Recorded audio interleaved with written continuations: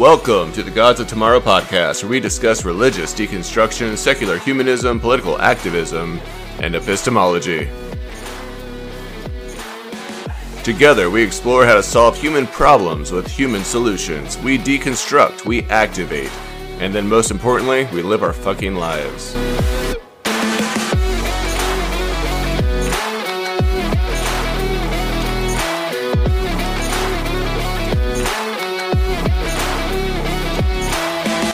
I am your host, Josh Draw, and you are the Gods of Tomorrow.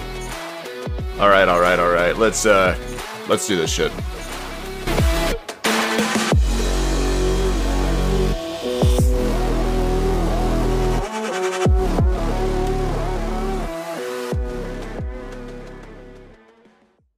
And we are back like herpes. It's the gift that doesn't go away. Welcome back, everybody, to episode 13. We have finally made it to 13. I didn't even think we were going to make it to fucking 2, and here we are at 13.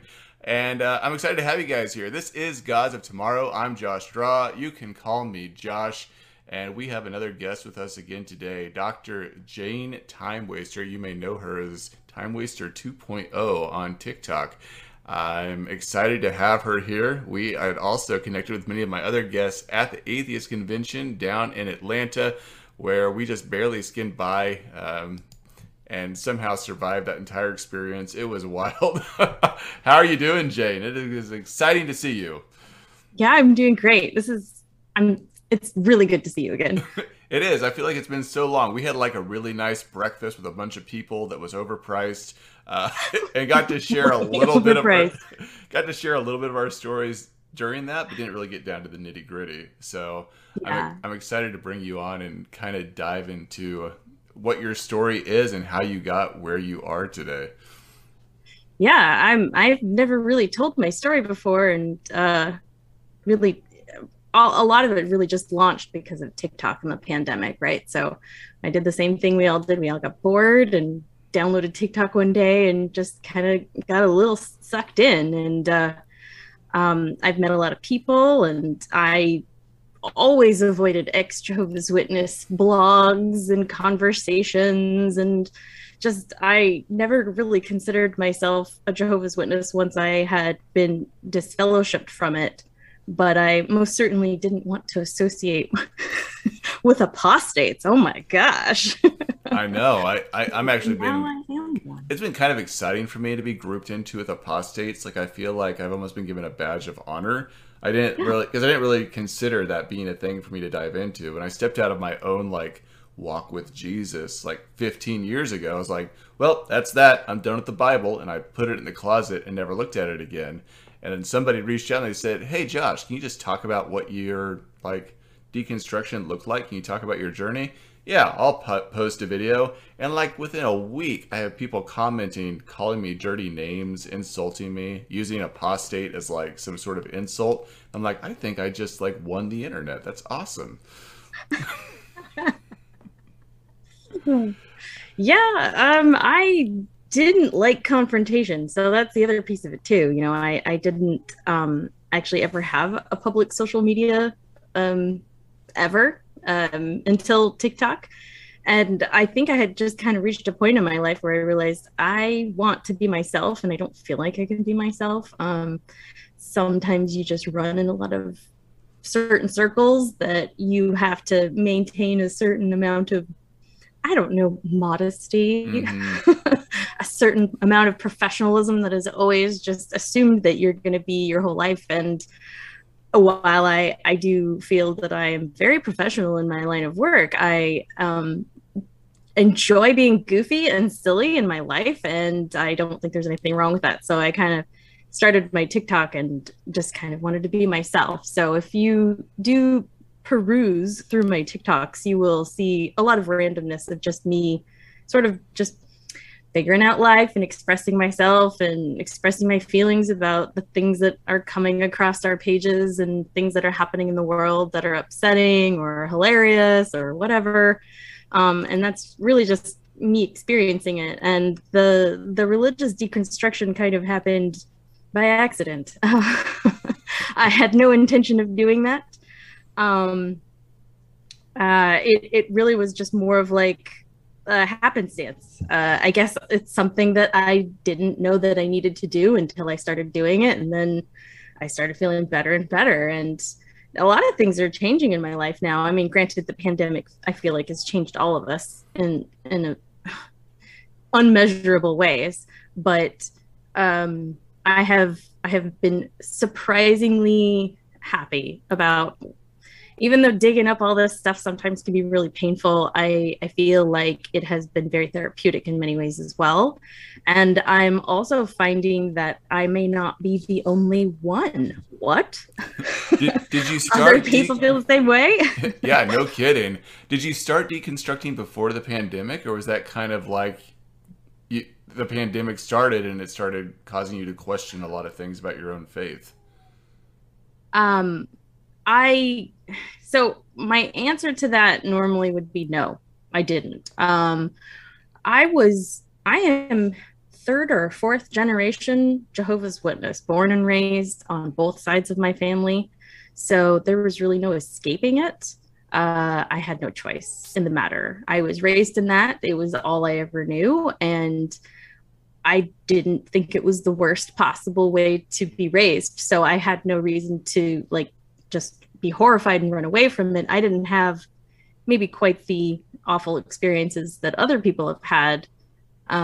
So it wasn't a cause for me to run away. Mm-hmm. Should have been. But when you're just a kid, it's all you've ever known, and you're trying to please your parents and everyone in your family, and you have a huge extended family, and everybody's either a diehard or been kicked out and you don't know who they are. I have lots of family members. I didn't even know who they were because I wasn't allowed to talk to them because they were kicked out of the religion. So that is so that's a lot to I've shared this before in previous podcasts, but I don't have a whole lot of interaction with Jehovah's Witnesses.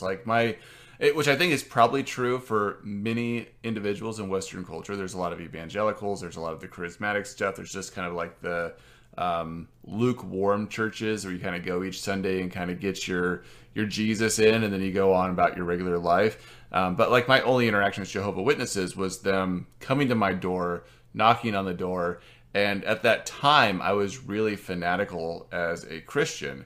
And so I would always answer the door with my Bible, invite them in, and I would sit them down for a Bible study, and I'd make them coffee and some coffee cake, and we'd sit down and just debate over scriptures for 2 hours, and then I'd let them out the door, and I'd invite them back next week for another session, and they would never come back again, but I had a lot of fun doing it. I thought I was being really both funny, but also doing the work of God in that process. And so I don't really, if you could just walk us through, what is it like to be a child in a Jehovah's Witness church? What does that day to day look like for you, or even week to week, depending on how often you were attending? Yeah. Things are different now. And I think that's a big part of why I'm being more outspoken now of my experiences, because I will date myself here. My experiences of being in that organization are between the 1980s and early 2000s. And that's it. When I left, I really didn't look back. I mean, obviously I still have family and so you hear little bits of things, and, my mom was always trying to leave me a watchtower and awake and sneak it into my house or something, but I had no interest. I just wanted to turn it off and turn something more interesting on. So growing up, I was really only exposed to that kind of time era, and it's a little different now. But when I was a child, oh good Lord, it was Tuesdays, Thursdays, and Sundays that you would hour, 2 hours at a time. So I had to learn to sit still for long periods of time as a child. I learned to take notes and just scribble, and I learned really well to pretend like I understood what was going on. And everybody was really nice to me. So that was pretty much my experience. But I didn't learn anything. And I think growing up as a child, I started to get more and more curious about things, and I really wanted to learn how the world worked. And I started realizing that a lot of people pretended that they knew how things work, but they couldn't really answer any of my questions to any level of satisfaction. So I started questioning whether or not people really knew what they were talking about. And that's a first start, right? Mm-hmm. But then you don't really have the skill set to know how to compare it to other things and how to really scrutinize what you're learning. And while they pride themselves very much on being like a very educational kind of religion, and didactic, if you will, um, they really kind of lack a lot of actual substance, and references and resources and things to compare to. And while they say they recommend everybody do their own research, they also at the same time very much do not recommend and are very strongly opposed to you doing that research outside of the organization. So if I wanted to learn what a Muslim was like, I really only learned about that through the Jehovah's Witness lens. So later on, of course, as I got out, that's part of the reason why I threw away the key and just walked away, because I was like, you guys don't know anything. Like, I'm going to go learn this from the people who are actually doing this. And so I just didn't value the information anymore. But growing up, you don't really have the words to put that in together. So I think it was just mostly me struggling with trying to disseminate what is fantasy and what is real. And while I knew very early on that Santa Claus wasn't real, and bit my tongue in school and didn't ruin it for all the other kids because I was nice, it took me a while to truly just sort of, even TV and things that, like television shows and movies, to try and realize, well, that's not real. Because I couldn't see any difference between those stories and the stories in the Bible. Santa Claus seemed really fake to me. No problem there. But having everyone tell you that this other thing that also sounds kind of fairy tale-ish is real, and you just have to believe it, really kind of messes with you. So I think a lot of me was just trying to figure that out and cope with that and try and understand the world around me. And it wasn't until you guys are gonna laugh at me. It wasn't until like Jurassic Park came out that I realized there was a lot of questions that I never even thought to ask. And it just excited me so much that I just started asking question after question after question. And I wanted to watch every science movie there was that my parents would let me watch. I didn't have regular cable or anything, so we just had like PBS. And so I just watched every nature show I could. I loved it. And so I think just my absolute desire and curiosity to understand the world around me was very beneficial to me, kind of never really getting super duper sucked in to the cult, really. And so me just kind of going through, thankfully my parents let me go to public school. That's not the case for a lot of kids. A lot of them were homeschooled and learned nothing. So I got a little exposure. I got kind of a safe place to ask my questions and get answers that made a lot more sense to me. Because when you ask questions at the Kingdom Hall, which is what we call our church, we have special names for everything. This isn't like a classroom setting where they go up and they give their talk and they talk about the topics. There's pre-planned questions that they ask, and that is it. You answer those questions based on what is in the article. Nobody raises their hand and says, I have a question. Like, that doesn't happen. You take your questions to your family. You take it to your father or your parents or your elder or whatever, and they'll quietly tell you, but you didn't ask questions. And I think that was one of the turning points for me after I got kicked out and I went to college, because I decided I wanted to do that. And I noticed they encouraged us to ask questions. And so one day I got brave, and you know how nobody wants to raise their hand and ask a question in front of everybody. And I decided I was going to be brave and bold and do it. And not only did the teacher answer my question, I finally understood the topic better, but two other people beside me turned to me and said, oh, I'm so glad you asked that question. I was wondering the same thing. And it just occurred to me, I've never been allowed or encouraged to ask questions, and a lot of people also have similar questions I do. So I'm just going to start asking. And so there it is. That's it. That launched my whole life. It changed everything, and I've just been asking questions ever since.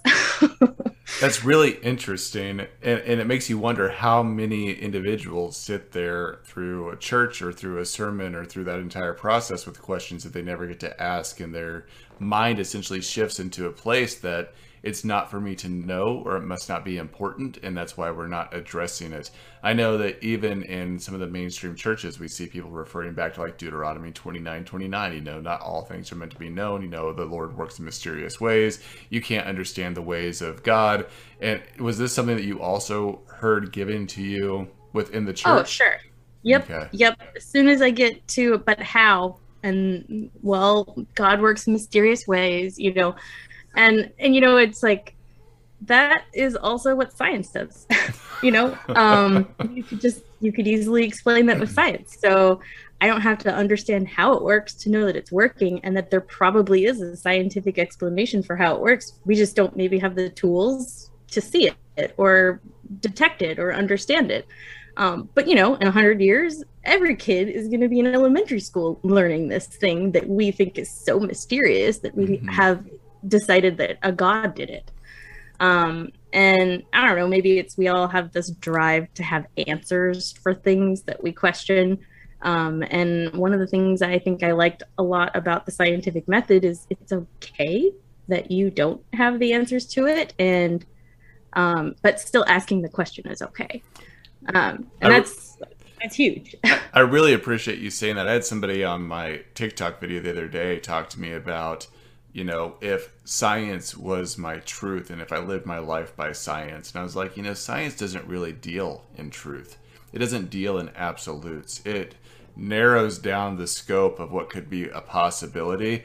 But truth is something that functions in the realm of logic. Like in logic, you find truths. Through algorithms, through science, you just find out what is really possible and what's not possible through your whole entire hypotheses and trying to discover whether or not those hold some element of reality within them, more or less.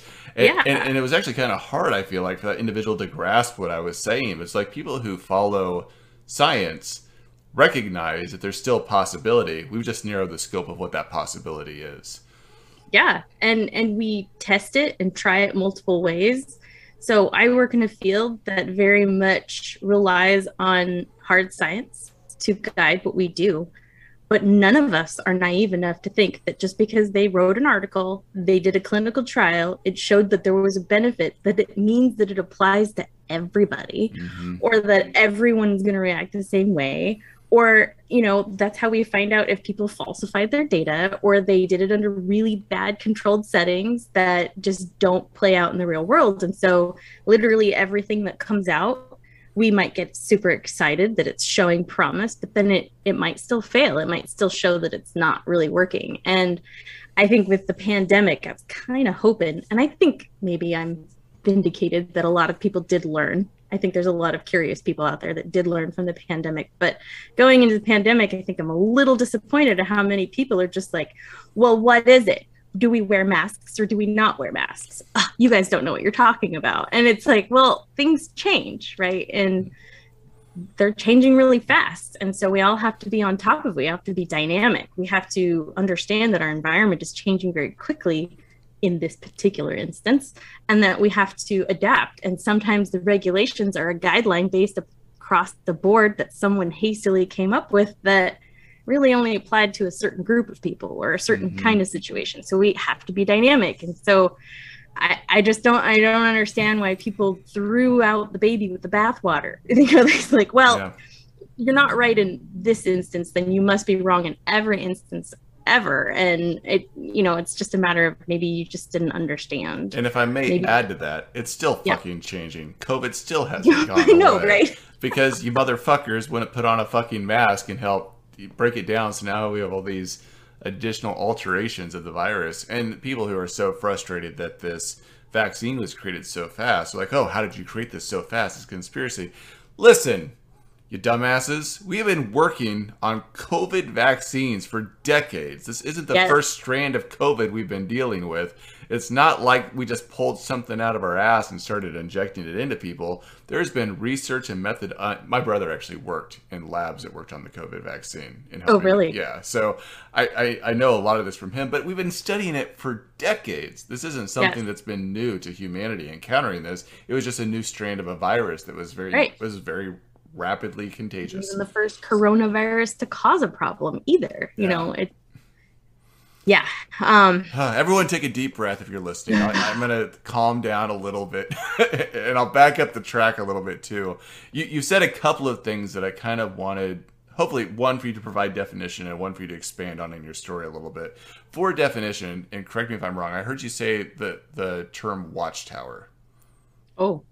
What is watchtower for those that are not aware? Yeah, so, and I'm not the best person to ask about the history of the Jehovah's Witness organization and how it's evolved over the years, but I think they used to go by the term Bible students, and then they have essentially, essentially, they are a corporate religion that's very structured like an MLM or pyramid scheme, but they've changed their corporate name several times. It was the Bible and Tract Society for a really long time, and they are the ones that produced all of the Watchtower and Bible Tract Society, I believe is what it was called. But they basically came up with this magazine that's called The Watchtower, and that's where they started kind of really getting that field service, that door-to-door ministry going, and that's really what drove a lot of what they would talk to people at the door, but it was also what they would study at one of the meetings. So there were like 3 meetings a week. We studied a book on one of them. It was the book study. And then they had the theocratic ministry school, which was really just teaching people how to use techniques to do the ministry. And then they had the Sunday meeting, which was let's learn about some random part of the Bible. And all this stuff was driven by the head of the corporation organization. And I believe they were the governing body back then. They're still the governing body now. They were not people I knew who they were. I didn't know their faces or any of their names. I could have cared less, I guess. But now they're like celebrities, and they're all in videos, and they're all doing like video meetings and stuff like that. So it's all a little different for me now, but essentially they are the ones that came up with the material that we all read everywhere worldwide at all the Kingdom Halls. So that's fascinating. And again, because I'm not really embedded within this sector, within this cult, I just wasn't familiar with that. Another thing that you had talked about was being kicked out. I don't think excommunicated is necessarily the right language, but what does that process look like? Was it a formal process, or was it just I just didn't go back anymore, and so now I'm not allowed to be there? It's a little bit of both depending on the situation, but it is exactly like excommunication, if I understand what that is. If you get disfellowshipped, you go through a committee of elders that review your transgressions and decide, or I guess they pray to Jehovah to decide if you are repentant enough, or if the sin that you committed was just so egregious, aka everyone in the Kingdom Hall knows about it, right? Mm-hmm. Then they have to make an example of you, and they will disfellowship you. And then what that means is you're not allowed to talk to anybody. Only elders of the congregation can talk to you, and you are expected to show up to the meetings, all of them, on time, quietly, sit in the back, do your jail time or whatever, your time out. And then, once they feel you've been repentant enough and you clearly are showing that you want to be there, then they'll reinstate you. And then your friends and your family can talk to you. But until then, they all have to basically pretend like you don't exist. They're not supposed to look at you. They're not supposed to smile at you. It's the weirdest thing. They just pretend you're not there. And this is within the church setting or even outside of it? Everything, all of it. If they run into you anywhere.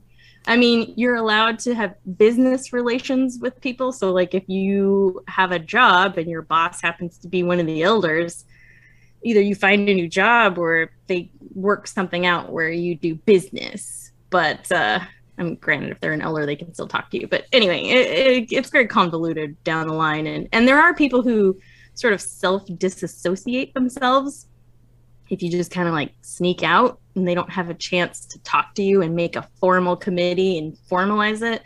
I don't know that they're supposed to be, or they used to not be able to disfellowship you if they didn't have that formal review process, and then you would just be like disassociated.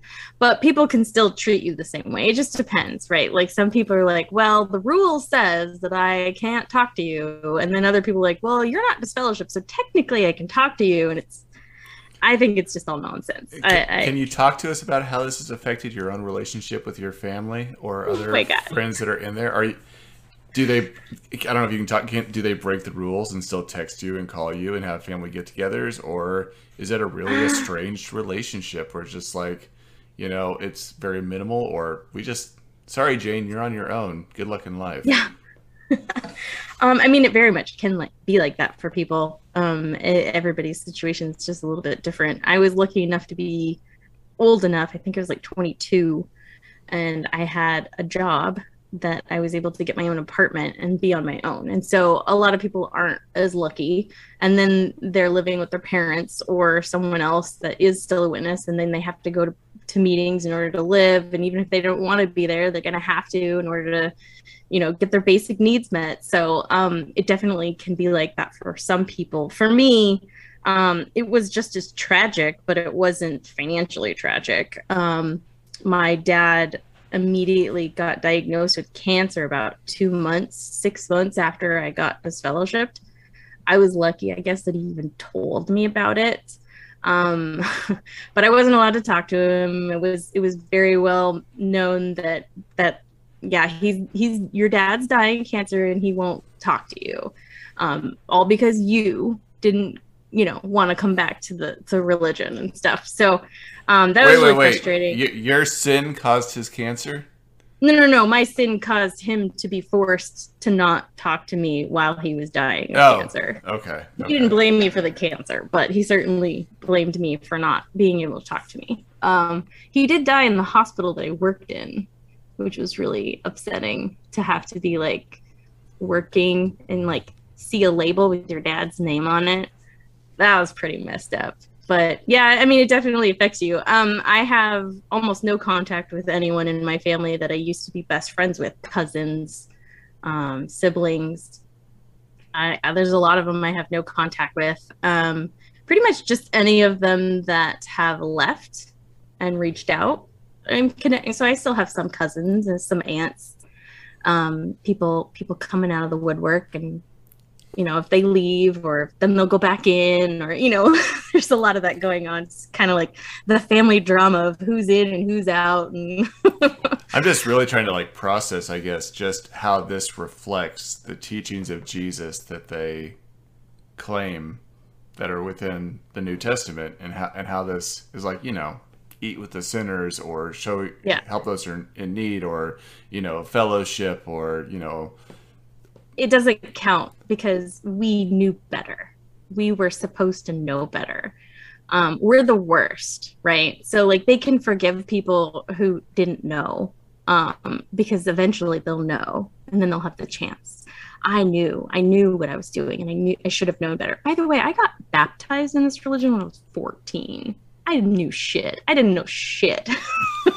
I knew to tell them exactly what they wanted to hear to make them happy, and so I did that. Mm-hmm. But yeah, it's a lot of victim blaming. It's a lot of putting it back on that person, and the transgressions that you did might not be really anything. You're thinking oh, you cheated on your wife and your children are miserable, and you abandoned your family and you got disfellowship. No. Half the time those people didn't get disfellowship. So, it was oh, you might be gay, or you made out with a boy, or, anything that they find is a transgression that you just don't seem sorry enough for. And so really, if you're on their bad side, or, the dynamics of a congregation could probably be pretty underhanded and backstabby after a while. These people all know each other for years and years and years, and In fact, your podcast with Ryan, she mentioned love bombing, and they made a comment in there about it. And really, I think that some of the love bombing that they do is just a natural product of their environment, because when they're so controlled like that and they're not allowed to talk to family, they're not allowed to talk to people who aren't witnesses, you're really not encouraged to make friendships with people at work or school. They don't encourage you to go to college because it exposes you to too many things and people and ideas. And so when you're so isolated like that and somebody from the outside world comes in, it's probably just natural to just want to love bomb the hell out of them and get to know this person. And I don't know that it's like a conspiracy. I think that's just what happens when you've isolated people like that. So Yeah, it's almost like a natural psychological phenomenon that's happening within that environment that's being created, and people don't recognize that they're having a reaction to a stimulus that's essentially being offered up to them. Kind of like people who get into talking in tongues, like you just get so worked up. You're so worked up about it that you just get so into it. I felt like that with music more than I've ever felt that way with God, but I guess people will choose to direct it to whatever they feel is important in their life. I just think it's a cool phenomenon when you get the little tingles on your hairs on your arms, and they all stand up, and it's fun. So how many years now have you been out of the Jehovah's Witness sect? Probably close to like 15 or 18, maybe, in there. Okay. It's been a while. So quite some time. So where is your journey taking you now? What is your philosophy on life? And I'm asking this question because I get this a lot, even in my Discord.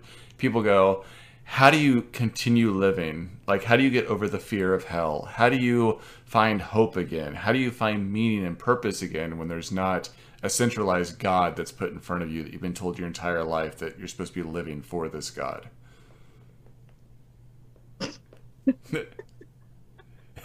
That's a big question. It is. Specifically for you, how do you live your life? So I guess the best thing to say of how I live my life is I try very hard to recognize. I've learned a lot about how the brain works and human biology. I've learned a lot about how evolution comes about, how things are affected by change, and how much we're affected by our environments. The cool things that our brains can do, it can fill in the gaps of information. We can see things that literally are not there, and we're not hallucinating. It's just part of the programming of our brain to try and make sense of the world around us. And just knowing all the different ways that we can trick ourselves or that people can fool us. I'm very skeptical. I approach a lot of things with skepticism because, well, one, I guess I just don't want to fall for another effing cult, but but I think the other piece of it is I also just don't want to be taken advantage of, right? I would like to just know how things are. I'm one of those people where I'd rather know what's going on than pretend that something better is going on. So I guess I do approach things with skepticism. I would prefer to have some dialogue, some back and forth, some understanding, some background. And I'm just not interested in worshiping the God of the Bible. In fact, I'm not really interested in worshiping any God. There's a TV show, I'm gonna so be nerdy here. Stargate. Have you ever seen any of the Stargate TV shows? You know, a lot of that is just kind of like saying that things that people find are magic or godly or, God miracles is really just an alien culture that just happens to have more technology and the means and the will to dominate people. That to me is what the Bible kind of describes, and a lot of theology, a lot of mythology is like that. It's just dominating other people. And I think that's just human history. I think that's just human behavior that we have molded into mysticism and something that's higher than us. And it's just been our way of explaining who we are and how we got here and our purpose. But really, I think we just evolved here, and there really is no purpose other than we're just organisms that are living on this planet, and we just happened to be some of the coolest organisms possibly in this universe that we know about. And we have the ability to ponder our existence, which is kind of cool. And I think the drive to want to have answers makes us kind of make things up. So I guess I'm rambling a little bit here, but I'm following you completely, and I'm trying not to. I'm like, let's just dive into the metaphysical. But no, there's definitely this interesting progression that's happened with humanity in terms of our perceptions, how we fill in the blanks, and a lot of those things that we've seen that have occurred have led to our survival, our ability to not only give one another agency. I can see you right now. I know the listeners can't hear you, but I can look at you. I can read your nonverbals. I can look into your eyes, and I can see agency and meaning and purpose behind the things that you say. I can hear it in the inflection of your voice. I can see a very genuineness in the way that you approach situations. I can also do this with animals. I can see an animal and look at their behaviors, and I can attribute agency. And as humans, we've also applied agency to inanimate things throughout our history, whether it's a rustle in the bushes, the wind that's blowing, a sudden storm that blows in, and we immediately apply that to something where we can have this cause and effect. And it's led to our survival and us progressing this far as who we are. And it's a very fascinating thing to look at. It doesn't mean that there's a God or that there's some sort of intelligent creator that's overseeing us. We just have developed this ability to make connections, to have connotation between one thing and another. And it's allowed us to live this long and progress this long. And it's fascinating to see. And I think you're kind of saying this as well, but I don't know, there's a whole lot of meaning. I sometimes can derive meaning. I think that it's a human's purpose, or not a human's purpose, scratch that. It's a human's response to try to find meaning in everything that we do. Like we always look for meaning and we apply meaning. And the more that we kind of sink ourselves into that or immerse ourselves in that, the more control it has over our own lives and the direction we take. Because then we start thinking that this is our purpose. We're evolved to see patterns in things as well. And so sometimes we see patterns that are meaningful and useful and purposeful and direct our behavior in a way that allows us to survive, maybe even flourish. And sometimes it doesn't. Sometimes it's just something we want to see because it makes us feel good. And you know, like, I like the topic of placebo, the placebo effect, and really the ethics surrounding it as well. Is it unethical for somebody to feel like something made them feel better when it did nothing? That is a valid question, and I think depending on the situation, the answers might be different. There are no hard answers to probably any query that we ever have. We're very dynamic and are socially and biologically, and we don't respond to drugs the same way. We don't taste foods the same way. Our vision doesn't pick up the same colors and wavelengths of light the same way. So, I mean, everything we're experiencing is unique. We can't really just put it all in one big bucket and say, that's it, we figured it out, it's all done. Like, there's so much more to learn. Be curious, come on. And I'm going to use a very probably loose synonym for that. There's so much to experience. And that's really the response that I oftentimes have to people when they go, Josh, what is the meaning of life? The meaning of life is to experience. That's your entire meaning. You are the universe experiencing itself, much like what we'd be hearing from Watts. The universe is just experience itself. You're a reflection of the universe experiencing it. So go out and experience. Be with nature, look at your reflection, taste this food, run this mile, exert yourself, reach a new height, a new possibility, and see what that does for you, and then go on to your next adventure, your next journey. And don't spend so much time looking into the past that you are not living in the present, and don't worry about the future so much that you're not living in the present. If you can do that, you're going to find absolute bliss and gratitude in every moment. Yeah, I don't have to believe that something is magic to believe that it is beautiful or useful or even awe-inspiring and unexplainable. I think that stuff's exciting. Like, I kind of know how lightning works, but when lightning and thunderstorms roll around, I'm not thinking about that. I'm just running outside and excited to hear the thunder rolling and see the flashes, just like I was a little kid. It's kind of like magic, but I know that there's a scientific explanation for it. I just struggle to remember what it is. Well, and I have the same feeling. My wife loves thunderstorms too. She runs out all the time in them. But I don't really believe in miracles. I haven't for a really long time, not since I was a Christian. And I really don't believe in the supernatural. And for those that like know like my metaphysical like type of background and my interest in those things, would be like, what? You don't believe in the or don't believe in supernatural? I don't. I believe that everything in the universe is natural, and there's just some things we don't understand, and so that we apply terms like supernatural or miracle, but there's really a reason behind it. We just haven't reached a place of understanding yet. Yeah, I mean, the world around us is nature. I, in fact, actually, you said something that just made me think of when people talk about this is a natural product. I'm gonna get super metaphysical here. Yeah, everything's a natural product, just like everything's a chemical, right? Like they are all one and the same.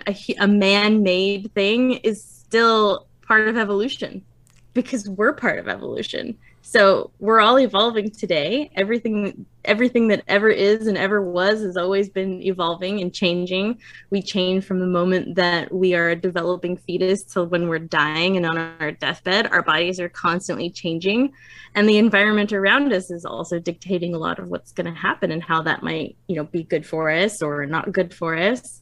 But oh shoot, now I lost my train of thought.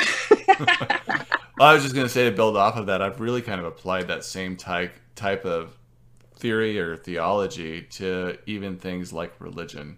For me, it's a continuous progression that I've seen happen throughout history, and we've seen this in civilization, in our understanding of morals and our understanding of belief systems and politics. Everything goes on this constant string of progression and evolution, even our ideas. It's not even just us in nature, it's how we perceive the world around us has also evolved. Yeah, absolutely. Just think of the technology that we have at our fingertips and that we're using right now is absolutely changing the way that we perceive the world too. Sometimes in a good way, sometimes not. But yeah, I think the way that everything that we perceive about the world is what shapes our understanding and our reality. And I can't deny someone a reality. It's just like pain. Pain is a perception that is unique to you. It's subjective. It's not something that, if you're in pain, I can't feel that. I don't know what that feels like. I can't quantify that, but you can, and it's real for you. And whether it's by something obvious that we can very easily correlate to the cause of your pain or something that we can't, it doesn't mean it's not there and it's not real. It's just how you're experiencing it. So I want to bring this back to your life experience, the things you've gone through. You've been working in hospice, you've been working with people, so you've kind of had this opportunity for at least a decade and a half or so of just having real interactions with people and seeing this fluctuate on a continuum that maybe at some points is kind of lined up or reflected what you believe or see or feel, and other times is completely off that mark. How has this either affirmed what you're saying right now or challenged you to get to the place that you are right now in understanding this variety that you see within people? Being in hospice, working in hospice? Yeah, in hospice and being around people, or even in the hospital, as you mentioned. Yeah, I've been around death in a variety of ways, and just in my own personal family and working in hospitals in a variety of different capacities. I've been one of those people who responds to codes. I've seen some pretty horrific deaths in the emergency rooms. I've experienced it from a lot of different perspectives, and I think hospice has been, I guess, really one of the most important things that I've been able to experience, because it's not something I ever planned on doing by any means. Nobody's just like, oh yeah, death, yeah, I'm gonna learn about death. But I kind of got thrown into it, and then I realized it's not what I thought it was. It's a completely different approach. And you can look at it from the physical, the scientific, the pharmaceutical, the biological. I mean, you can also look at it from the emotional and the spiritual. And there's so many aspects and so many things that go on, the family dynamics, the caregiving, that just every single piece and part of what happens in your life is different than it probably ever was before. And hospice just kind of gave me a completely different way of looking at it, and like a kind of like permission to think about death differently. And I'm not afraid of it anymore. I used to be very terrified. And I think a lot of that also has to do with growing up in a doomsday cult that does nothing but preach that the end is coming, and that if you're not perfectly doing everything you're supposed to, you might not make it into paradise. And so I think that definitely has left a lingering sense of anxiety and doom around my death and what's going to happen to me. And then I went through a kind of a nihilistic period where it was like, well, nothing's going to happen. That's it. It's just going to be emptiness. And it probably will be. I have no idea. That's the thing. None of us know. The only people who've ever experienced death are dead, and they can't tell us. I have different opinions about near-death experiences, but we could talk about that later. But I just feel like I'm not scared of it. I don't want to die. I'm enjoying life, and I would like to live it to its fullest. But now my priorities are not live no matter what. My priorities are, quality of life is super duper important. In fact, that actually might be the most important thing to think about, because you can live a really long time. I've seen some people that have lived in their hundreds, and they're like in a vegetative state in many ways. You know, they've got Parkinson's or dementia or Alzheimer's, and as you decline in those, and people are taking very good care of you, they're feeding you, they're dressing you, they're clothing you, you can live a long time. But is that quality, and is that what you want? Well, we have a scale that we can use to track the decline of people with Alzheimer's. It's called the FAST scale. You can Google it. And it's essentially showing how kind of you go from a state of normal functioning adulthood, and what it describes is a stepwise process of you losing functions that essentially kind of turn you back into an infant. One of the last few things you lose is the ability to lift your head and smile. That's like one of the first things that you gain as an infant, is to smile and lift your head up, right? Mm-hmm. Then you get your truncal support and all this stuff, And so I look at that, and to me, yes, being alive is great, but if I'm not really there to enjoy the quality of it, and I'm not having a good time, I'm not enjoying my TV shows or, telling dirty jokes or something, I don't know that I want people to keep me alive and keep feeding me and keep doing that. And knowing that, and knowing how that can result for different people for different deaths and different disease states and things, that really changes my perspective on a lot of things. It changes my perspective on how we handle people who are dying, people who want to maybe not suffer, and then they're not allowed to, because we've decided that morally that's just the worst possible thing ever. Life is not always, death is not always the worst possible thing. Sometimes life can actually be the most worst possible thing. I agree with all of that. And I think people should just be able to determine that for themselves. So. Yeah. No, I agree. I have told my wife, if I am in a vegetable state and I'm being fed and on tube, please pull the plug. Just kick the cord out of the wall as you're walking by. You'll be doing me a favor. I do not, even if I go into a coma for X amount of time, I don't care if I'm not going to wake up. Just pull the plug. I don't want to be there and then have to wake up to a goddamn medical bill. I don't want that. Unless I'm living over in somewhere with free healthcare. Family disagree with the bill versus your life, but it's really more of a quality. Will you get out of this? Will you recover? Will they get to spend time with you, or are they just falsely hanging on to it, and really you'll just be a vegetable your whole life? Mm-hmm.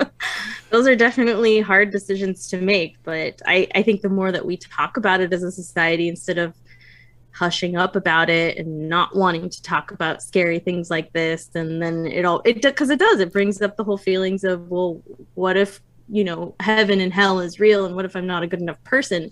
And then you go back to thinking about those kinds of things instead of, what does a quality of life look like for me? What makes me happy? What are the things that if I could no longer do them anymore would change, would make me not want to keep, living? Yeah, instead of asking a question. If I can't shove candy in my mouth and somebody has to feed me, then maybe just stop feeding me.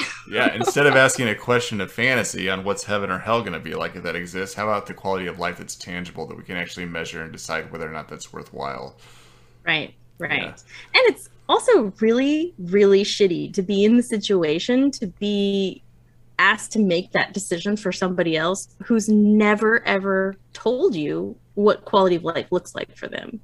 If you are responsible for figuring out what to do with your mom when she's elderly and she's never ever told you anything about what she thinks would make her happy, you're stuck with trying to make that decision for them if they cannot do that themselves. And that is just, that's rough.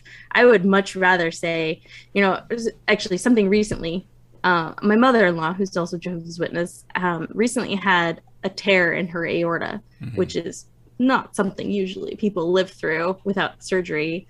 And she declined the surgery because she won't accept a blood transfusion. It's open heart surgery. You have to have a blood transfusion for that. There's just no real way around it. Not for what they're doing.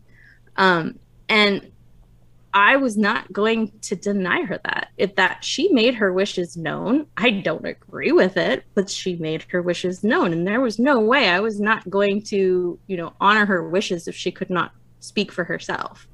So I don't agree with it, but she made those wishes known. And then that took that pressure off of me to have to feel like I had to decide that.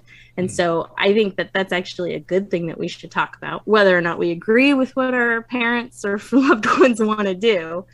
It's important to have those conversations so that we're not feeling the guilt that we did the wrong thing either. It's also not fair. Yeah, those questions I think are super important. And I know for myself, my own values goes back to, you have your own body autonomy, you have your own life autonomy, you get to choose what you want to go do with your life, especially when it comes to those end-of-life situations. Now, I know that we're running out of time, but my viewers are going to yell at me if I don't bring this back full circle, because you mentioned your own ideas around near-death experiences, and they'll be like, Josh, you have to ask her what her ideas are on near-death experiences. She just put that out there like a carrot on a stick and then went running away from it.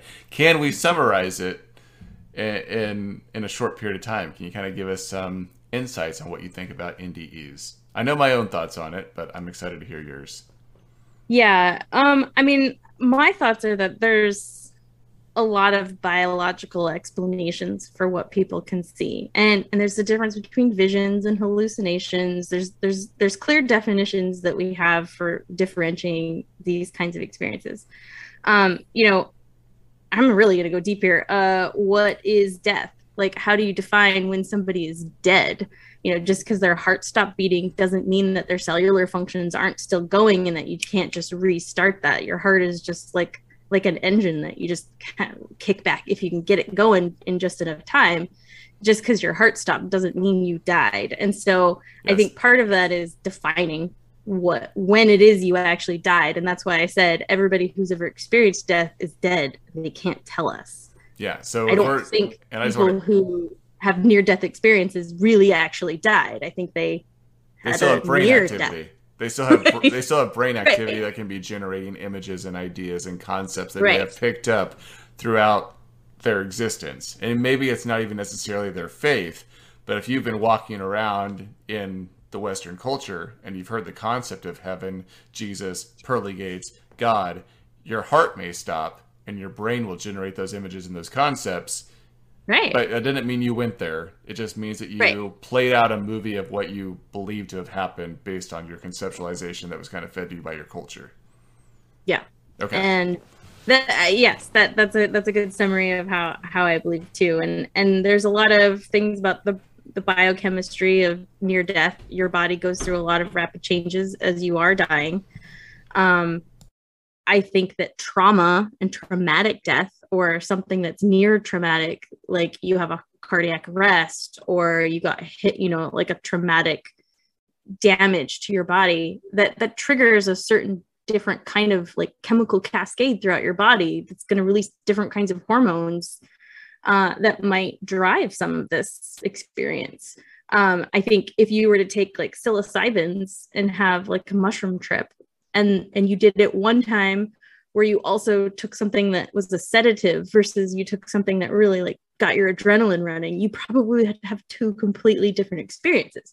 I think that there's a lot of subtlety that can happen biologically, biochemistry. Your brain has a blood-brain barrier that blocks certain things from getting by, but not others. And so there's a lot of different things that could be going on that could be triggering those kinds of visions. So I'm skeptical that people are actually dying and seeing it, and that what they're seeing is real. I think that it probably feels very real. And I don't want to take those experiences away from people. I think that we find meaning in dreams and things, maybe visions that we see, and they can seem just as real as anything else. And I guess I'm not here to tell people that those experiences didn't really happen and that they didn't really experience that. It's just, I've seen a lot of movies and none of them were real either, but they felt real. I made a real connection with the character or something. I think there's probably a lot of other explanations for it. As I say, we're not trying to discredit just all that entire experience. We do know a lot about how trauma impacts the brain and how those things solidify themselves as very inspirational or life-changing events. And there could be something that occurs during that period of the heart stopping that causes a trauma that kind of places that into the mind at such a level that it's going to be life-changing coming back out of that again. I'm curious, I know I've studied neuroscience for a long time as well, but I'm curious from your vantage point or from your viewpoint, is it possible that some of those experiences that people undergo maybe unlock certain areas of the brain or enhance certain areas of the brain being utilized more than others when they come back again? Because I've heard stories of people that come out of an NDE and suddenly they're seeing images, or they're more intuitive, or they're more perceptive, or their perception has changed in the world around them on the other side of that NDE that they've experienced. Do you think that there's been an altercation or an alteration to their brain after that time? I think it's possible. I don't know if it is. I know that over time, chemicals, drugs can change your brain chemistry. They can start building new neural pathways, and you can literally start thinking differently than you ever did before. Whether it's always something that was a singular event that triggered a cascade of change, or like chronic ongoing things. But people can have a lack of oxygen to the brain that can cause damage, that can cause your brain to not be able to access certain abilities. But then they've shown that your brain can rewire neurochemistry, and you can reform neural links and be able to regain function. So I definitely believe that there's a certain possibility that experiences like that could change people forever. I've personally never tried psychedelics, psilocybins, acid, any of that stuff, but I'm fascinated by it. And I've heard a lot of people talk about their experiences as life-changing, as I did mushrooms and I had such an amazing trip. It just changed my life. Mm-hmm. I never thought about anything. I saw the things that I saw just made me not look at reality the same way ever again. And I definitely believe that has an impact. I definitely believe that you can, whether it's a chemical drug that you take or an experience that you have, that can literally change the way that you perceive the world around you. And I absolutely believe that's true. That's why I don't want to invalidate people's near-death experiences or any of their experiences, because it's their experiences and that's shaping them and how they view the world. It's not an invalid thing, whether or not it's magical or God told them to do it or any of that, whether any of that part is true, I can't validate that. Mm-hmm. So I think maybe it goes back to... Try and redirect the conversation to what I can validate. Maybe we can go back to that it's not necessarily supernatural. We just don't fully understand it yet. Yeah. Absolutely. There's probably an explanation for it. I just, do we have the tools to really determine it? Do we have the funding? Do we have people asking the right questions? That's actually something I should just say before we end this podcast, is that failure and fear of failure is something that I definitely gained from being in the religion, because the risk of failing or doing something wrong was like deadly. It was your immortal soul. But in the world of science, you really shouldn't be afraid of failure, because sometimes you can spectacularly succeed with failure. Sometimes your failure, you don't get to find the answer to the question you were asking, but in your failure, you realize the question you were asking was not the right question, and totally changes the direction of it. So failing is good sometimes. I think that is a wonderful life motto to live by. Well, Dr. Time Waster, it has been wonderful hanging out with you. Please let people know where they can connect with you or learn more about your story or just see your wild antics. Yes. You can find all of my wild antics on TikTok. I am Dr. Time Waster 2.0. Dr. Time Waster is also me, but I am locked out of that account. So it's just a a mausoleum of who I was. All right. Well, again, thank you so much. And thanks to everybody that's been hanging out with us again today. I appreciate your time. You guys need to go out there and be the best version of yourself. So whatever the best version of you looks like in the future, try to embody that and be that today. And as always, do what the fuck you will. Talk to you next time.